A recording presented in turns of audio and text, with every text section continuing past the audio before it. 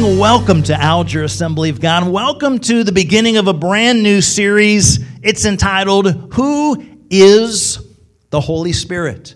As we begin to plan and prepare and work our way up to Pentecost Sunday in a number of weeks, thankful for the Assemblies of God, thankful for our leadership in encouraging pastors and churches to spend some time, more than just a Pentecost Sunday on the Holy Spirit, but a series and providing some resources to be able to encourage churches to do that. So we're going to spend a number of weeks exploring that topic, who is the Holy Spirit? Now, maybe you have been a part of an Assemblies of God church, or maybe you've been a part of a Pentecostal church, and you're aware of the Holy Spirit. Some of you perhaps have been in Assemblies of God or in this church, Alger Assembly of God, for many years, for many decades perhaps, and no doubt you have seen and experienced a lot of different things. When it comes to Pentecost or Pentecostal services or charismatic services, and some of them are mighty and powerful, and some of those are just a little plain weird. How many of you have experienced some mighty, powerful moves of God, moves of the Holy Spirit? How many of you as well over the years have experienced some little weirdness? So as we look at the Holy Spirit, we're going to spend a number of weeks on who the Holy Spirit is. Certainly there's been some interesting things done in the name of the Holy Spirit. There's one church in Houston, and a pastor had preached on a particular Sunday about Santa Claus. Now, following the sermon, a prophecy was given in the service, and it basically read like this, or spoke like this: Thus saith the Lord, thus saith the Lord, lay off Santa Claus. He's a good man and he's doing a good work. Interesting in services. So maybe you've experienced some things over the years. You've experienced the move of God. You've also maybe experienced some kind of questionable things. Myself, I grew up in an Assemblies of God home, an Assemblies of God church. My dad was my pastor. He pioneered a church on Long Island, pastored for well over 40 years. Hard to believe that he's been with the Lord now just over 20 years. It's been amazing. But growing up in an Assemblies of God church, my dad was certainly sensitive to the moving and the leading of the Holy Spirit, and we had great mighty moves of the Lord throughout the years in the churches. Certainly also some interesting things here and there. I went to Bible college. I went to Central Bible College. It was still in effect in the 90s. It's since merged with Evangel University and the Assemblies of God Seminary in Springfield, Missouri. And in going to Bible college, certainly I wanted to learn and wanted to grow and wanted to have opportunity of growing in the Lord and growing in my walk and relationship with Him. And as well, there were opportunities during those years of college to experience some services that maybe I would not normally have experienced. Because in the area and in passing, different individuals, some speakers, evangelists, televangelists made their way around. And, as a curious young man with a call of God on his life and some other friends, we checked out some of these interesting services. We went to a handful of other services, not necessarily Assemblies of God, Pentecostal and or charismatic, and one in particular was interesting because this was held at an Assemblies of God church, someone who was not necessarily Assemblies of God, and it was quite the hubbub that this individual was coming. Now, this individual would normally be in much larger venues. This was a pretty large Assemblies of God church, but they limited the people to come. They allowed members to have like a ticket or two. And we were not members of this particular church, but we found some faculty members who were choosing not to go. So this is one of those speakers. There's a lot of conflict of, is this of the Lord? Is this not of the Lord? There's a lot of interesting things. So we scored ourselves some tickets, free tickets to a service. And as we went there, it was really interesting. There were people who were camped out for a couple of days in advance. Because after the members would be able to enter in with their tickets, then they would open it up to everybody else, and they would fill the sanctuary. I think they filled a number of different rooms. And, this place was packed. This was someone you would all be aware of who the individual was, but we won't go quite there. So a number of us, probably 4 or 5 of us as friends, all Bible college, students who were looking to go into the ministry. And so we came with some questions. We're understanding that the move of the Lord and God does some incredible things in and through this individual, yet there's some questionable things. And so we want to visit. We had the service, and worship was powerful, and the message was a good message I believe it was on Jesus and the blood of Jesus Christ, and then it came altar time. And there was, a lot of prayer and salvation, and the altar time was where some of the interesting things took place. Because this particular individual, through, the anointing of the Lord and otherwise, many, many people would be slain in the Spirit. Knocked out, passed out. And so in the service, this individual turned to the right side, basically the risers going all the way up to the balcony, and pointed to them and asked them all to stand and hold hands and kind of, close their eyes and get ready. And God was going to do something. They were going to feel something they never felt before, and on. And the music was building, and the organ was building, and the individual was kind of building to a fevered pitch, and then spoke some words, and whew, they all went down. Every single one in that entire section down. And we're looking at each other and we're saying, okay, what's going on, God? God, is this you? Is this flesh? What is this? Questions, because you're wondering. Now there's lots and lots of sections in this sanctuary, but the speaker looked at our section on the floor and pointed and had us stand. I said, okay. And so we stood up and held hands and raised our hands and closed our eyes. And I know what I was doing. I know each and every one what they were doing. Is we're just simply praying to God. God, we want if you've got something for us, we're ready. We're not exactly sure all of this. We want to kind of check out this service, but we want what you want. So we're standing.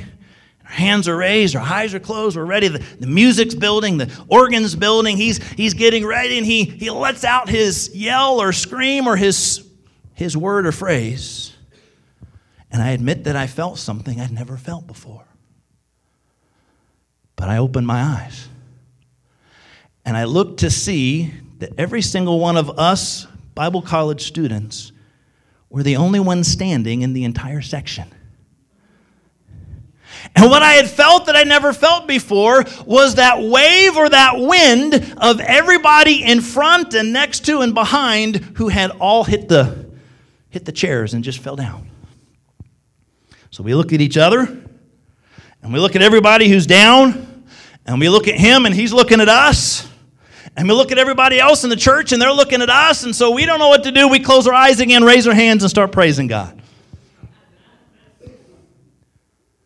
We entered with probably the same kinds of questions as we exited. There were some mighty moves of the Lord in that service, and yet there were some things that seemed questionable in that service, and maybe that describes you. Maybe that describes some of your thought towards the Holy Spirit. And so we're taking a number of weeks look at who the Holy Spirit is. And as we do that, it's important that we fully understand and experience the Holy Spirit. We've got to understand that the Holy Spirit is a person, not a force.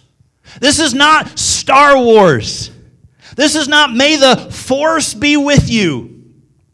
The Holy Spirit is a person. It's not a force of some kind like electricity or gravity.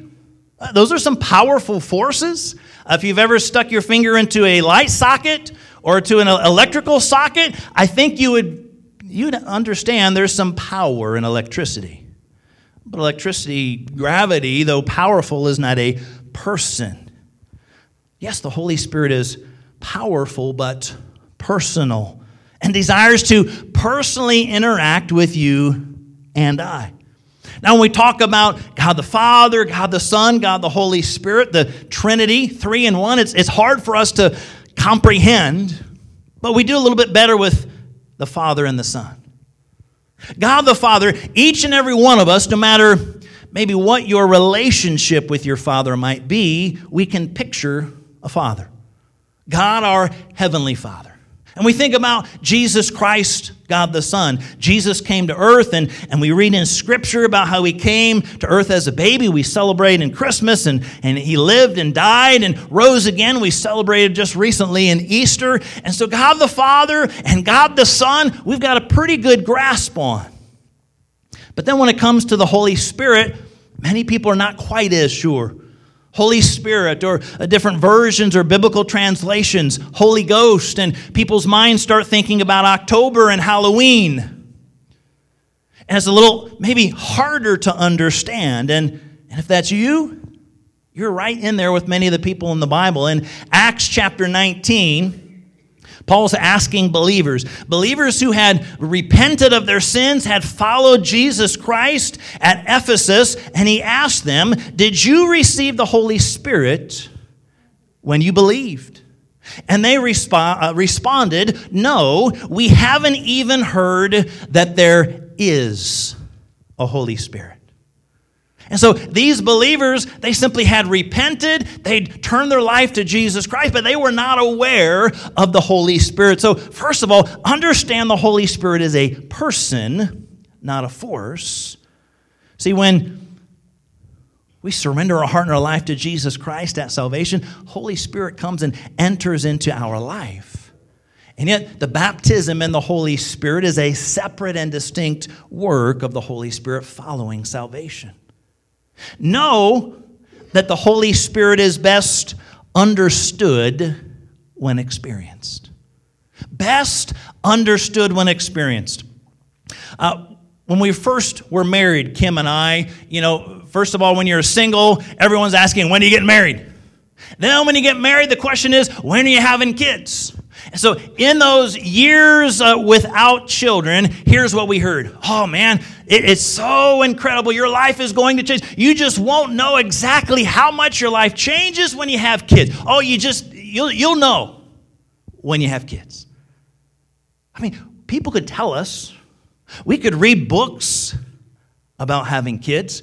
But until we had a child, we had Autumn, and a few years later we had Brooklyn. Now we understood. We understood what some of those sleepless nights were about. Thanks, girls. Yet we also understood much of what was said about the joys of having a child. Well, now that we've got kids, what's the next step? People say, oh, just wait till you have grandkids. Yeah, some of you have grandkids. And the thought is, oh, if you thought having kids was special, wait till your kids start having kids. Oh, you can just bless them and bless them and bless them and then send them home. Some of you are experiencing that, right? But what do you hear? You won't know what it's like until you experience it. It's the same thing when it comes to the Holy Spirit. We can read about the Holy Spirit, and we will. We can spend a number of weeks on the Holy Spirit, and we will. We're going to encourage you reading through the book of Acts in the New Testament. But until you truly experience the Holy Spirit, it's not quite the same. So understand the Holy Spirit's a person, not a force. Know that the Holy Spirit's best understood when experienced. The balance of our time today, I'm going to take a look at a number of things that the Holy Spirit brings. 4 things that the Holy Spirit brings into our life. The title today, The Holy Spirit in Us. Holy Spirit in us. Number 1, the Holy Spirit brings freedom. Romans chapter 8, verses 1 and 2, it says, so now there is no condemnation for those who belong to Christ Jesus. And because you belong to him, the power of the life-giving Spirit has freed you from the power of sin that leads to death. When we surrender our heart and our life to Jesus Christ, it says the power of the life-giving Spirit has freed us. There is freedom. There's no longer condemnation. There's no longer the guilt and shame of the past. Many people are living underneath the weight of I wish I would have, I wish I could have. There's not the condemnation there. In Christ, we are free from guilt and shame of sin. Every single one of us in our past, we've done some things we're not proud of. Sin. And when we come to Christ, there is freedom. Freedom begins with forgiveness. It's the Holy Spirit that leads and guides and draws us to Christ. But it's got to be our choice. Our choice to surrender. Our choice to give our life to Jesus Christ and receive that freedom. Sin doesn't have to have the power over us. We're able to be free in Christ.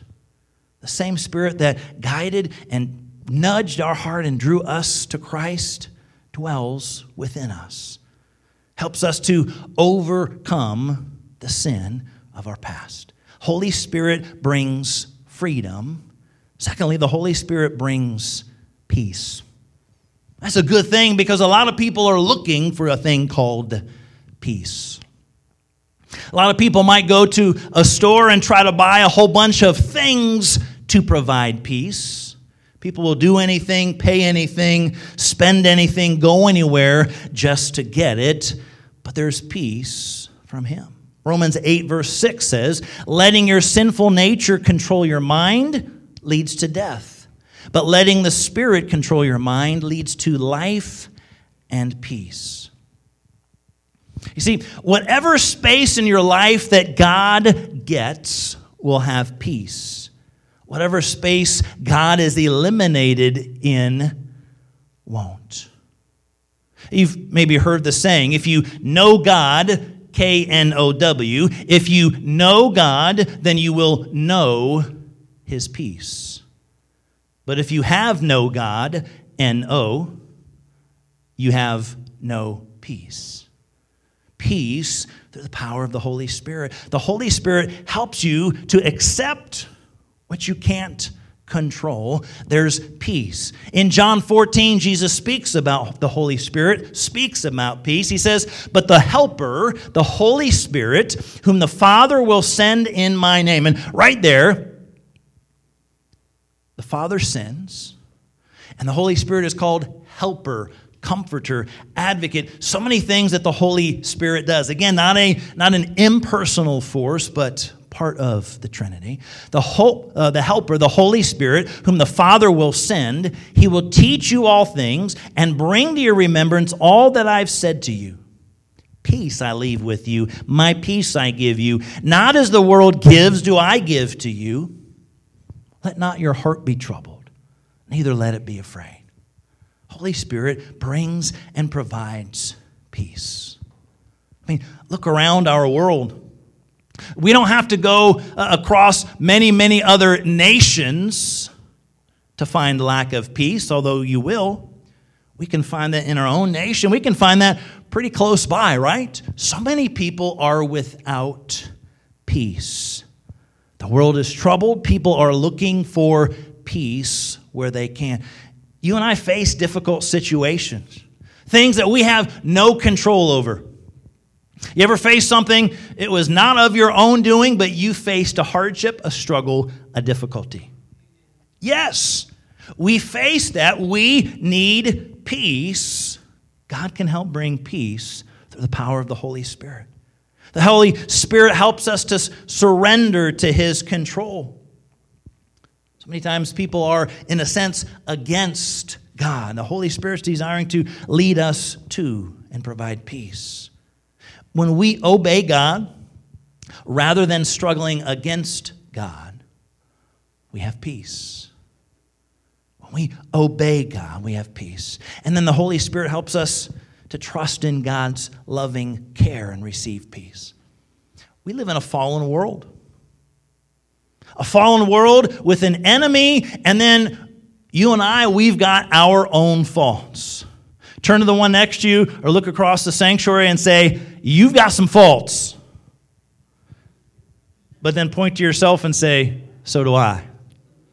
A little easier to say that to somebody else. We've got our own faults, yet in the midst of this world, there's a lot of difficulties in the world and an enemy in the world that's not wanting us to be found in Him.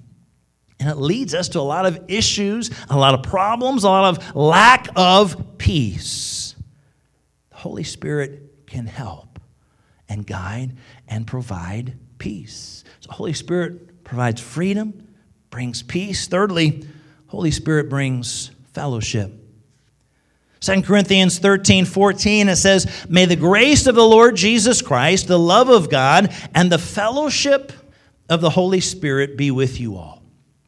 What does that mean, the fellowship of the Holy Spirit? It means friendship. It means closeness. Now, in today's day and culture in 2022, oftentimes when you hear the word fellowship, what do we mean? I thought we'd get more response on that. But you're right. Oftentimes, what do we say? It's a great time of fellowship. That means there are going to be some goodies there. Everyone's going to bring a little something. We'll have a great time of fellowship. Oftentimes, typically, fellowship will include some food. But what takes place when you're eating a meal together, having a snack together, or having an evening together, even with the food and snacks, typically what happens? There's some closeness and togetherness and relationship and friendship that takes place over a meal or over a cup of coffee. And so fellowship of the Holy Spirit doesn't mean, hey, we're going to eat a steak. But He desires to have that relationship, that fellowship. God is not some out-of-touch, distant deity who has no clue what's going on in our lives. He desires to have that personal relationship with you and with me. Desires to be your friend. Now, throughout your life, maybe you look back to maybe the days in school, elementary school, middle school, high school, young adult, college, maybe even into your adult years. Sometimes we meet people who just seem to not want to be your friend. You ever met someone like that? I know most of you, I'm looking around saying, who would not want to be your friend? Chances are we found someone, right? They just, for whatever reason, maybe they don't have too many friends, or maybe they just don't get along with people, but you've probably found someone for one reason or another that didn't want to be your friend. Sometimes it's based on certain categories. It's your age, it's your this, it's your that. When you're younger in school, sometimes the older kids don't want to be friends with you because you're the little one. Well, then after a while, you become older, and the little ones don't want to be friends with you because you're kind of scary and intimidating. And sometimes that cycle, for whatever reason, it changes. And through the years, sometimes we can struggle in certain friendships and relationships. The Holy Spirit desires fellowship and friendship.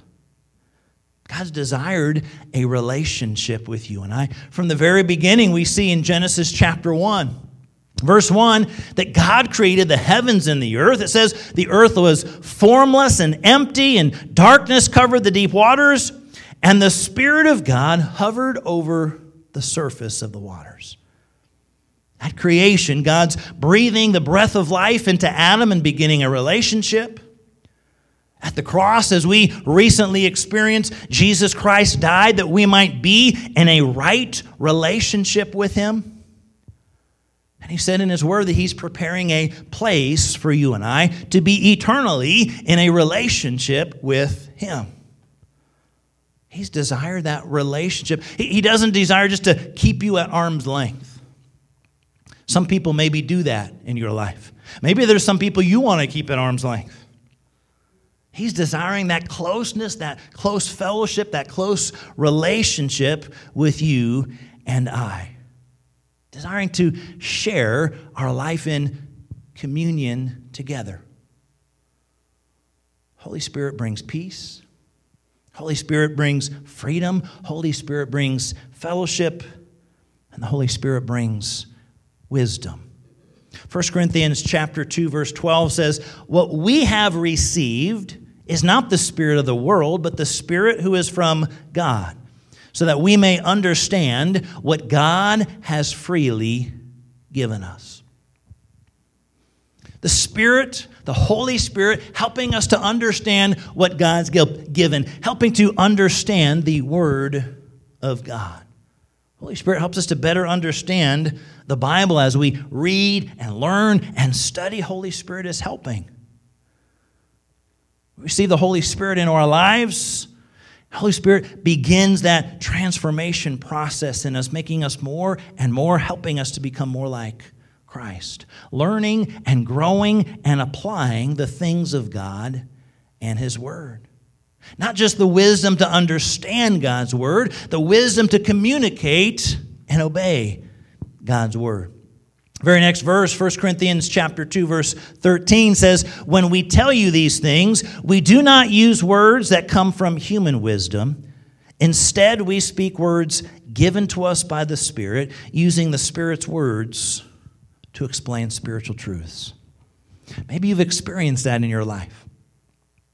At some point in time, maybe in talking to a family member or a friend or a classmate or a coworker, and somehow the conversation shifts, maybe from the natural into the spiritual, and maybe you're a little bit nervous. You're not quite sure what to do. You're not quite sure what to say, and all of a sudden this verse of Scripture just kind of popped into your head out of nowhere. Holy Spirit leading and guiding in wisdom, not just helping you to understand God's Word, but helping you to communicate and share the Word of God.